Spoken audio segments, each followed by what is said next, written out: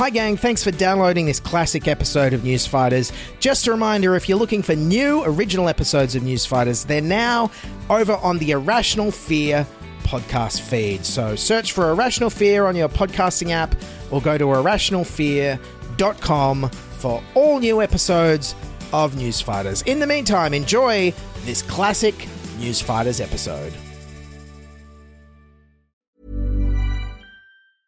Planning for your next trip? Elevate your travel style with Quince. Quince has all the jet-setting essentials you'll want for your next getaway, like European linen, premium luggage options, buttery soft Italian leather bags, and so much more. And is all priced at 50 to 80% less than similar brands. Plus, Quince only works with factories that use safe and ethical manufacturing practices. Pack your bags with high-quality essentials you'll be wearing for vacations to come with Quince. Go to quince.com/pack for free shipping and 365-day returns. Sandspence Radio, Australia's happiest podcast network.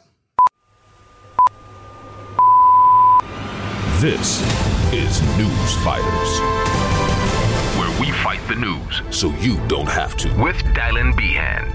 Yes, hello fighters. Welcome to Newsfighters for today, April the 29th, 2021. Newsfighters is a comedic look at the week's news by me, wacky clips boy, Dylan Bain. Coming up on today's show, I take a look at last week's Global Climate Earth Day Summit.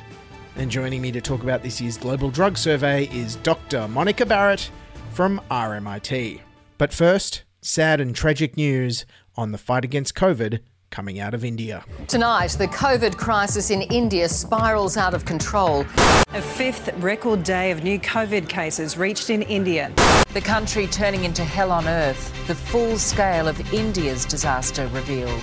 Yes, absolutely horrific scenes coming from our neighbour India. They're arguably some of the most devastating of the entire pandemic so far. But for the commercial Australian TV networks, they had to try and make it accessible to local audiences. So they made it about cricket. Now, there are also fears for our Australian cricket stars. Flight cancellations would be devastating to our cricketers playing in the IPL in India. 16 Australian cricketers playing in the lucrative Indian Premier League have been caught in the middle of this health crisis. Warner, just one of Australia's cricketing royalty, bailed up in this raging pandemic, along with Steve Smith, Ricky Ponting, Brett Lee, Michael Slater and Pat Cummins. Geez, I'm amazed Steve Smith couldn't figure out a way to get home earlier. Surely he could just tamper with his ticket somehow, rub a little charcoal on it to change the date.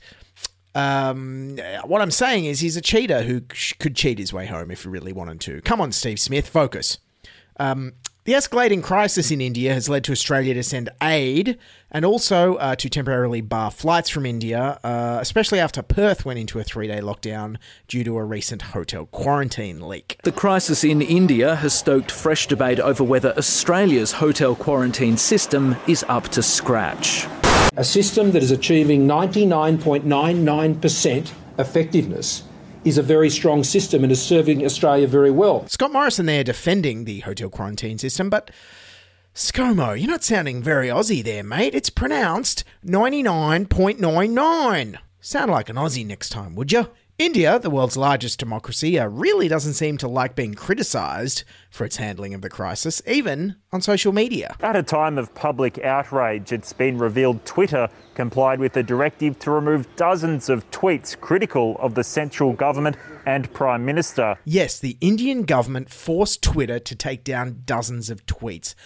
Geez, what kind of an insecure government would lash out against some people online writing some little tweets, criticising the way they're handling a crisis? I'm sorry, what's that, Peter Dutton? Some of these, people who are trending on Twitter or have the anonymity of, different Twitter accounts, and they're out there putting all these statements and tweets that, frankly, are defamatory. I'm going to start to pick out some of them to sue. Yes, if you haven't heard, this week Peter Dutton is suing someone who defamed him on Twitter.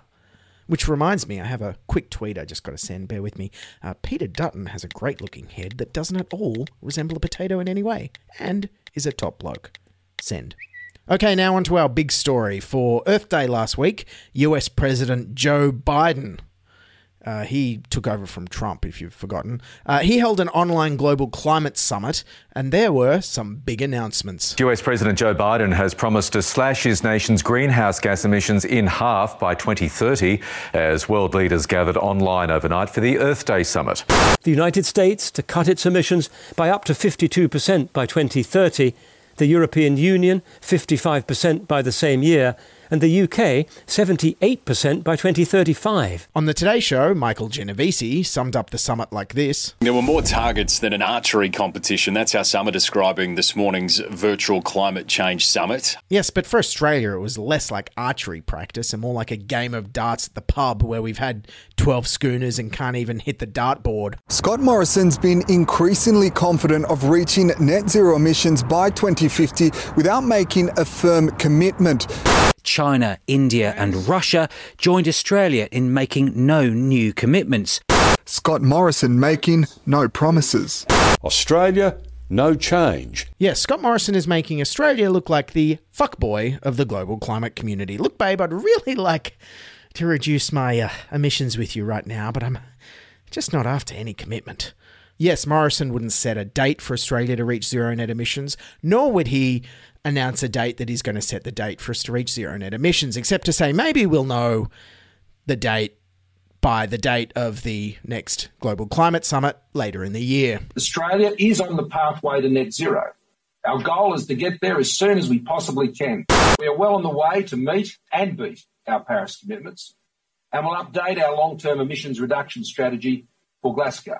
Yes, climate change is the most important and dangerous threat facing the entire planet, and Scott Morrison is sounding like a flaky backpacker on Kentucky. Yeah, can I let you know when we get to Glasgow? Is that all right? Yes, and speaking of targets, the Minister for Energy and Emissions Reductions, Angus Taylor, pointed out to Fran Kelly on Aaron Breakfast last week that it's easy to beat targets if you purposely keep them low and don't update them. We always shoot to meet and beat our targets. That's exactly what we seek to do, but we deliver. And this is what counts. You know, you can talk all you like about this. People can talk all they like about this, wherever they like. But what counts at the end of the day is delivery. And so set the bar low and then you over-deliver. Is that the style? We don't set the bar low. We aim to meet and beat. Yes, the easiest way to look ambitious and successful is to have very low ambitions. If your only ambition every day is to get out of bed and have a glass of water, hey presto, you're Mr. Successful. Good job, Angus. Also on target, Scott Morrison here sounds a bit like a neglectful husband who forgot to buy his wife a birthday present. Scott Morrison recovered to argue achievements are more important than promises. Future generations, my colleagues and excellencies, will thank us, not for what we have promised, but what we deliver. Scott Morrison's like, yeah, I know I forgot your birthday present, but I remembered your birthday present the last 12 years in a row that I've known you. That's like over 99.99% of the time. Why don't you judge me on that instead of this year when I forgot? Scott Morrison also said it doesn't matter if we meet our targets, which he doesn't have for you right now, but will at some stage in the future. It's how we meet our targets. For Australia, it is not a question of if or even by when for net zero, but importantly, how. And that's why we're so focused on the how. Because if you don't know how, you'll never know when. If you don't know how, you'll never know when. What the hell is this, ScoMo? Is this a dodgy tourism slogan from your days at Tourism Australia you've just recycled on us like you had Lara Bingle on a beach being like, if you don't know how, you'll never know when? I mean, again, your own child wouldn't be allowed to get away with this kind of response. When are you going to clean your room, Scotty? Well, the when is not important, it's the how. Without the how, there is no when. Shut up and clean your room or you're grounded. In terms of the mysterious how of how to meet and beat these low targets, Scott Morrison is promising to use something called technology. Australia, it is not a question of if or even by when for net zero, but importantly, how. That is why we're investing in priority new technology solutions. The answer is technology, not taxes. I'll be getting there by technology, not taxes. Ah, yes, because this meeting proved that technology is always reliable. President Biden's virtual climate summit, the Prime Minister of Australia, looked like a tech wreck. Mr. Prime Minister, I'm not sure we're hearing you. Australia's muted message to the Global Climate Summit, not what world leaders want to hear. Mr. Prime Minister, I'm not sure we're hearing you. The world watching, but not hearing. Glitches eventually unglitched. Geez, good thing we're not trying to generate electricity via Zoom meetings. No, the technology that Morrison couldn't get enough of talking about was not solar or wind, where, you know, the energy is literally free from the skies, but hydrogen. In Australia, our ambition is to produce the cheapest clean hydrogen in the world at $2 per kilogram Australian. Mr. President, in the United States, you have the Silicon Valley.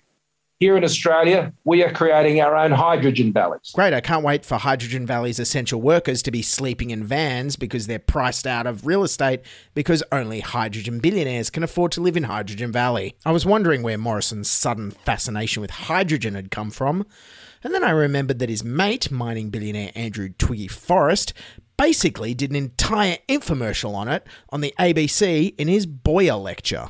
The solution is hydrogen.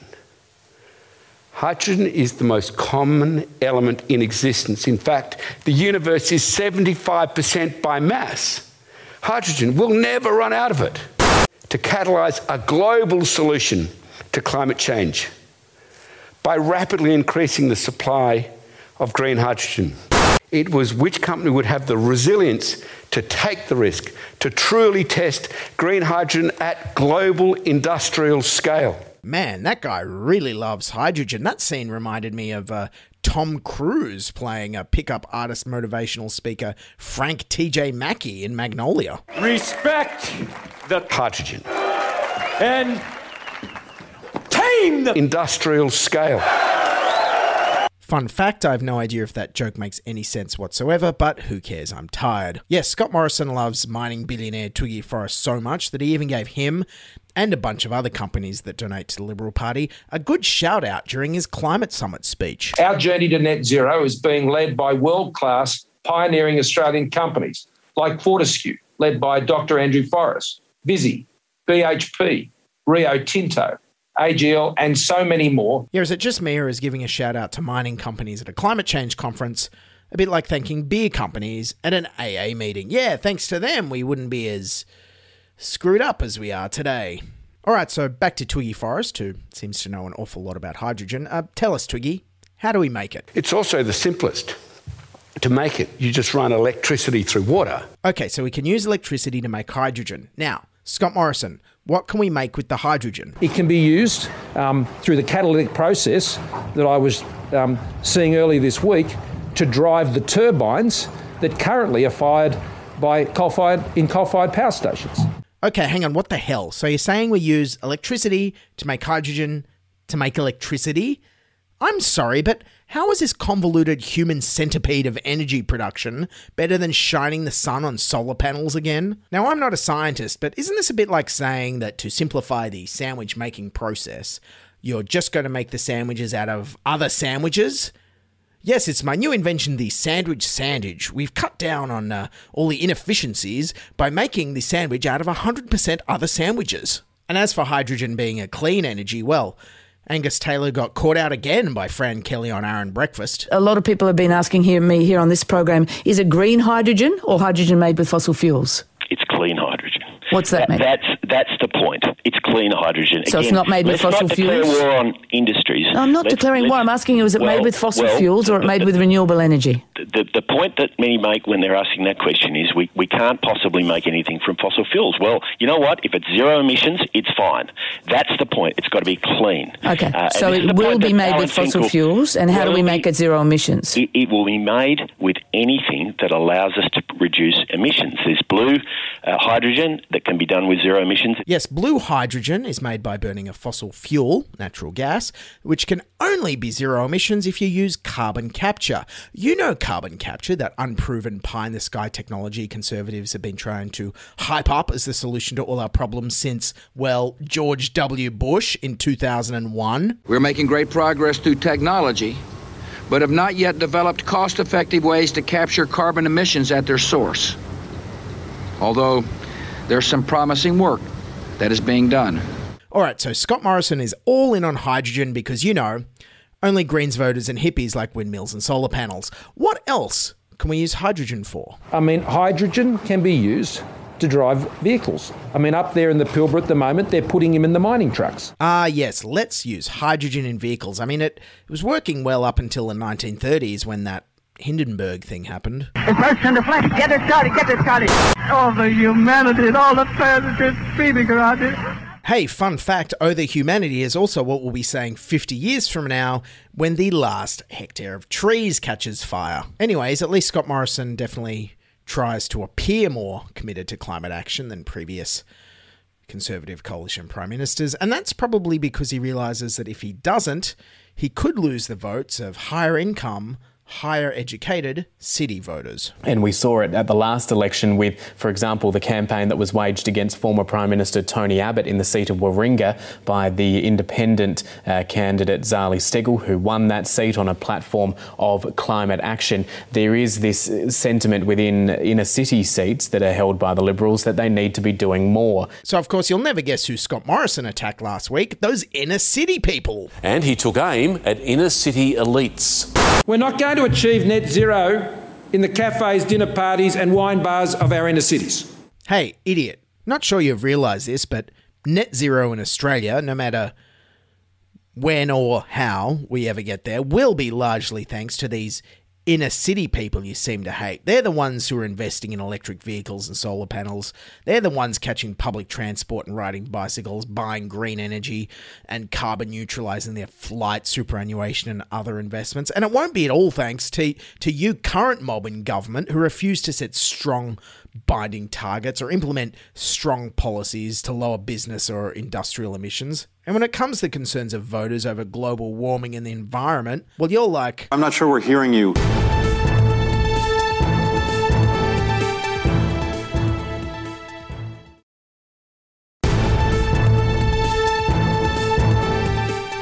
Okay, so in other news, it was Anzac Day last weekend, and for those of you who weren't at the pub, maybe you saw this interesting story on ABC News about treating PTSD in veterans. The Royal Commission into Veterans' Suicides is being urged to investigate the use of sedatives to treat soldiers with post-traumatic stress disorder. Tasmanian Senator Jackie Lambie says alternative treatments must be considered and made available.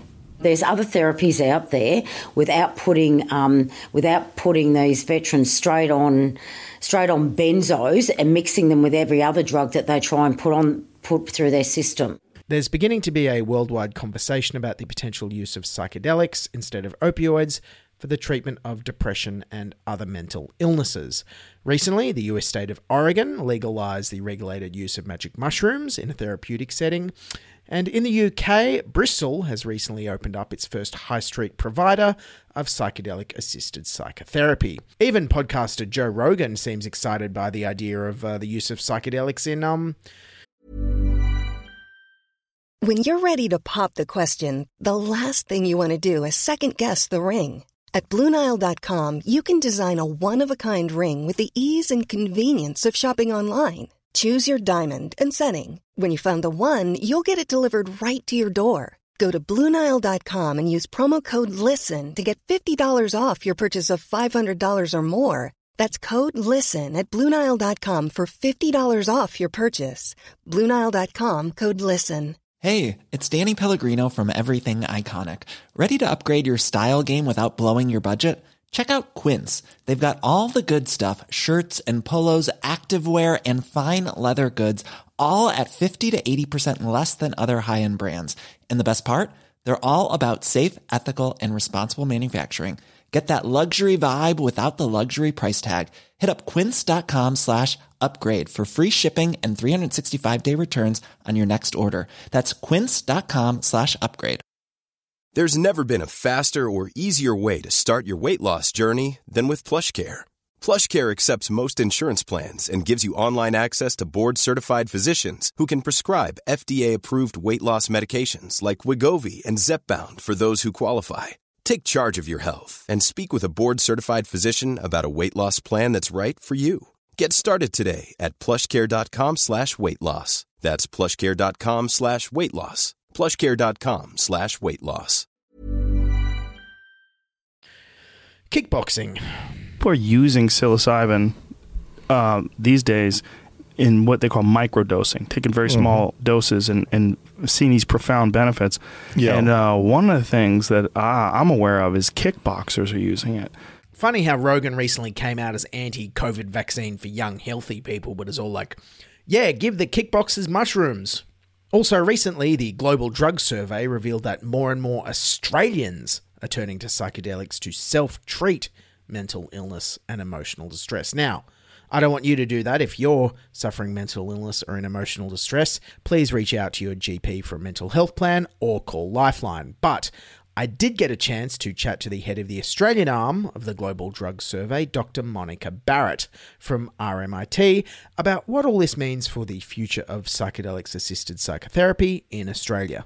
Joining me now is Dr. Monica Barrett, who is a senior research fellow at RMIT's Social and Global Studies Centre and was the lead of the Australian arm of the 2020 Global Drug Survey, which I believe found some interesting developments to do with Australians turning to psychedelics to treat mental health. Is that correct, Dr. Barrett? Thanks for having me on the program. So the Global Drug Survey last year, just before COVID hit actually, collected some data from over 100,000 people globally. Around 10% were from Australia. And, every year we ask about all kinds of drugs, but this time we asked more about psychedelics than we usually are. So we actually delved into whether or not people were not just taking them recreationally, but also considering their use for self-treatment. So did they use them to feel better because they have mental health issues or psychiatric problems or relationship problems, this sort of thing. So, we had over 6,000 respondents say that was what they were using psychedelics for. We asked them which psychedelics they used, and they were the sort of most common ones: LSD, psilocybin, which is the active ingredient in magic mushrooms, and MDMA, or commonly known as ecstasy. These were the most common, but there are a whole heap of other ones that folks described using: DMT, ayahuasca, these sorts of psychedelic drugs. And then mainly for the sorts of conditions that you think that are most common anyway when you consider what mental health conditions are out there. So this is depression, anxiety, relationship issues, and less common, but certainly, important to consider were issues of trauma. So people with post-traumatic stress disorder and other kinds of issues around trauma mentioned that they were using psychedelics as self-treatment. And why the focus on psychedelics this year, or is this just part of the overall study?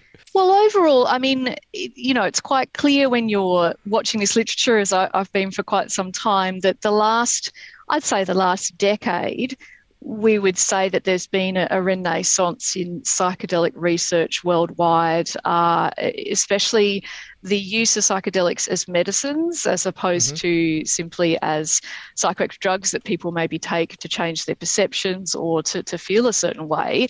People are also looking at these as medicines. So we have a number of clinical trials, randomized controlled trials around the world, either that have been conducted, reported on, or are still underway, looking at the efficacy and the safety of some of these substances, which for many decades have been considered to not have medicinal purposes. That's essentially what we do when we prohibit drugs and say that they, are only ever possibly used recreationally or as drugs of dependence. We're basically also saying that they're not medicines, because there are many drugs out there that are all of those things and also medicines. And these get scheduled in a different way so that they can be produced, I guess, as an example, morphine, and many of the opioid drugs are produced at a pharmaceutical level and provided to people in hospitals for pain or prescribed for pain. And they have a lot of controls on their use because it's understood that they can be used or misused. But when it comes to drugs like LSD and MDMA, these are not drugs that have traditionally been considered also medicines. But this last decade has really changed that, with some of the studies coming out showing efficacy in treating conditions that have otherwise been incredibly difficult to treat. So people with treatment-resistant post-traumatic stress disorder, where for decades they've been trying to manage debilitating condition that it's really makes it very hard for them to live a normal life.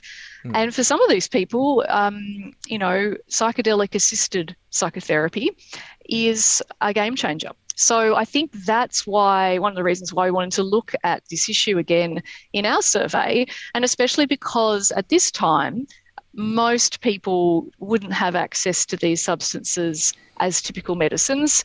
Maybe if they were in a research trial, they might, but that's always, a very small percentage of people. So we're not at a point anywhere in the world where someone can go to their doctor or their psychiatrist and easily access these substances. We're starting to talk about that now in many parts of the world and starting to move further towards that. And my sense is in the next sort of 5 to 10 years, it's going to change. We're going to have more results come out of the medical trials that are underway.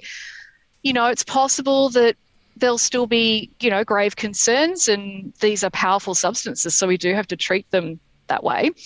It's fascinating stuff. The Guardian recently had a very interesting article about the opening, I think, of the first UK high street clinic offering psychedelic-assisted therapy. And it was a fascinating read, saying that it could, its treatment for alcohol dependency and depression that is resistant to other forms of treatment. The findings could be very interesting. And then I read, I think that the Greens and the ACT here are they interested. Want to move this forward. Yes. Yeah. Is there any? Will we possibly be heading in the same direction as the UK with this? Do you think? Is that kind of the aim? Look, I think eventually we will move in that direction. I say that knowing that there needs to be a number of things in place for that to happen. So over the last 6 months, there's been an attempt to change the scheduling of both psilocybin and MDMA through the Australian Therapeutic Goods Administration. So there was a private applicant to downschedule them just by one level from Schedule 9 to Schedule 8.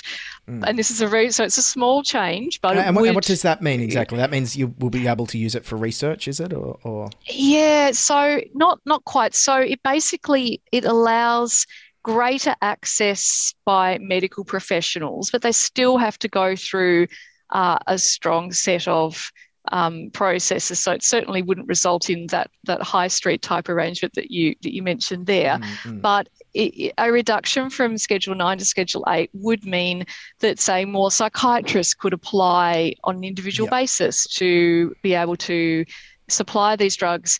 The thing is, though, of course, there then has to be a supplier. And because psilocybin and MDMA are not drugs that pharmaceutical companies can make much money out of, hardly any at all, for two reasons. They're out of patent, first reason, but secondly, the way that they work.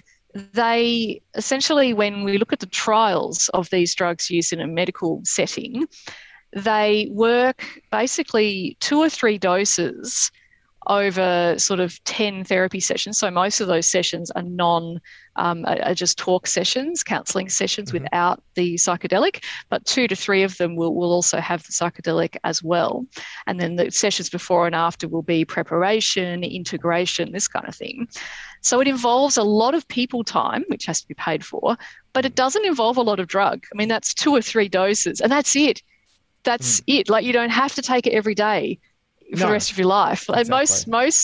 And most drugs that psychiatrists prescribe are like that. They're daily, forever. So this is very different, and it is obviously not the same level of profitability that would attract a company to invest, because there isn't a pipeline of people that they're going to be on forever. And indeed, it might even be the opposite, because they might come off their antidepressants, they might come off their antipsychotics or other drugs they might be on. So you don't have the same financial drivers. So with the Therapeutic Goods Administration here, they have put out their interim finding, but they haven't put out their final finding yet. The interim finding basically said no. No, we don't think we're ready. They took the advice of some of the more conservative submissions from, medical people, psychiatrists, etc. in Australia who said, look, we're just not ready. We need to find out more from clinical trials locally that are not yet complete. So at the moment, we are still awaiting the final ruling from the TGA, but it's it's almost inevitable that it will be no, not yet. But that doesn't mean that this will stop. Is it just, why do you suppose there's a lack of wanting to look into this further in Australia? Is it just these drugs have a bad reputation from we think of the hippies in the 60s and the 70s and that kind of thing? Like if these drugs were discovered today, would they be a lot more serious about researching them, do you think?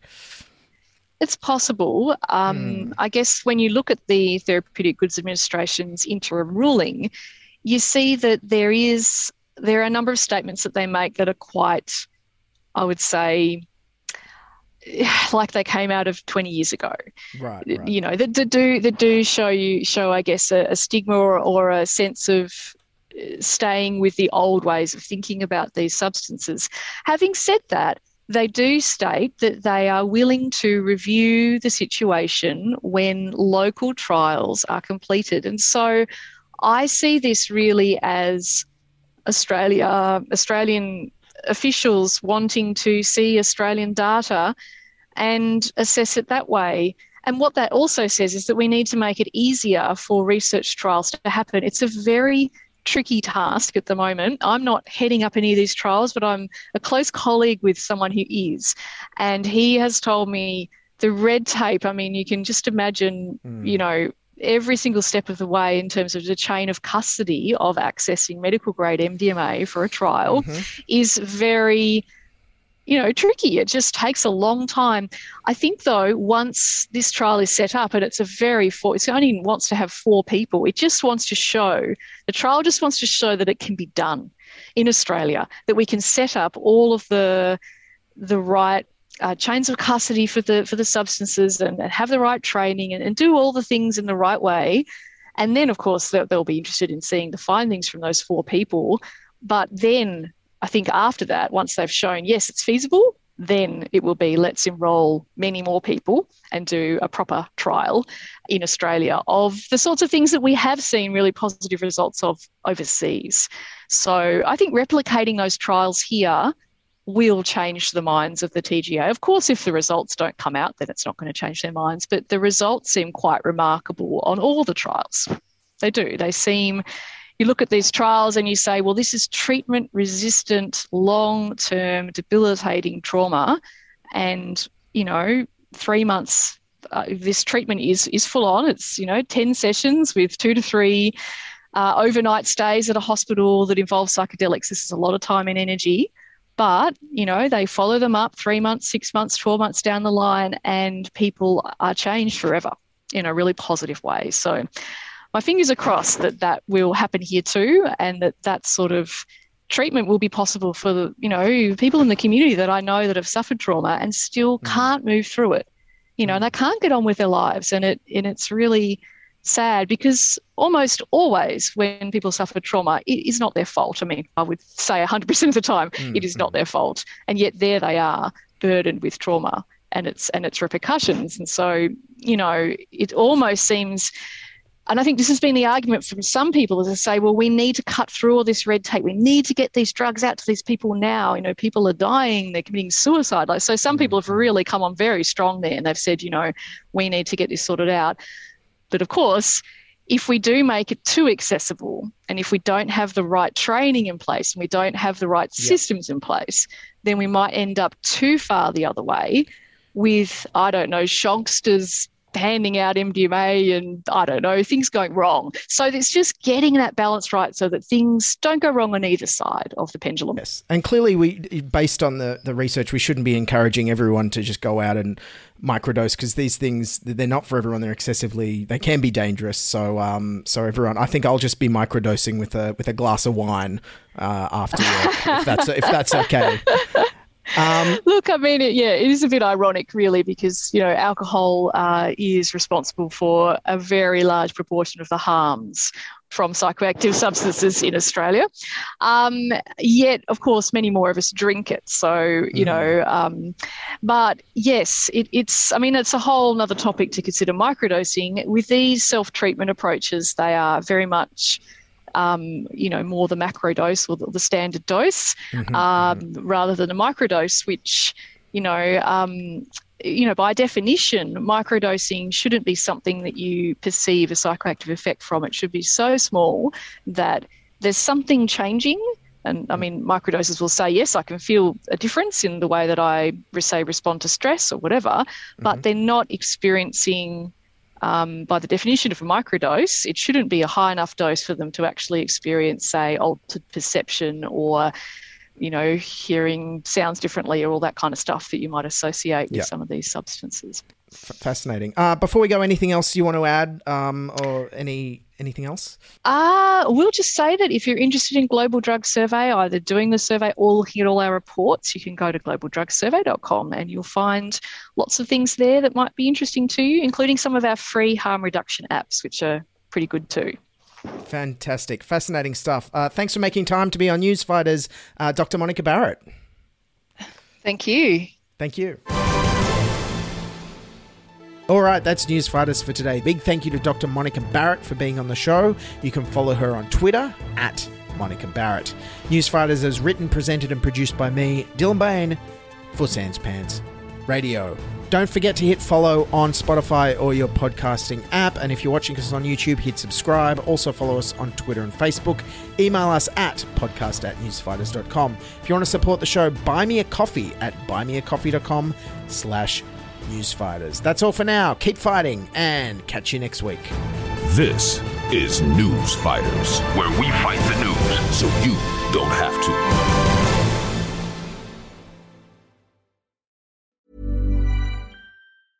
Hey, it's Paige DeSorbo from Giggly Squad. High quality fashion without the price tag. Say hello to Quince.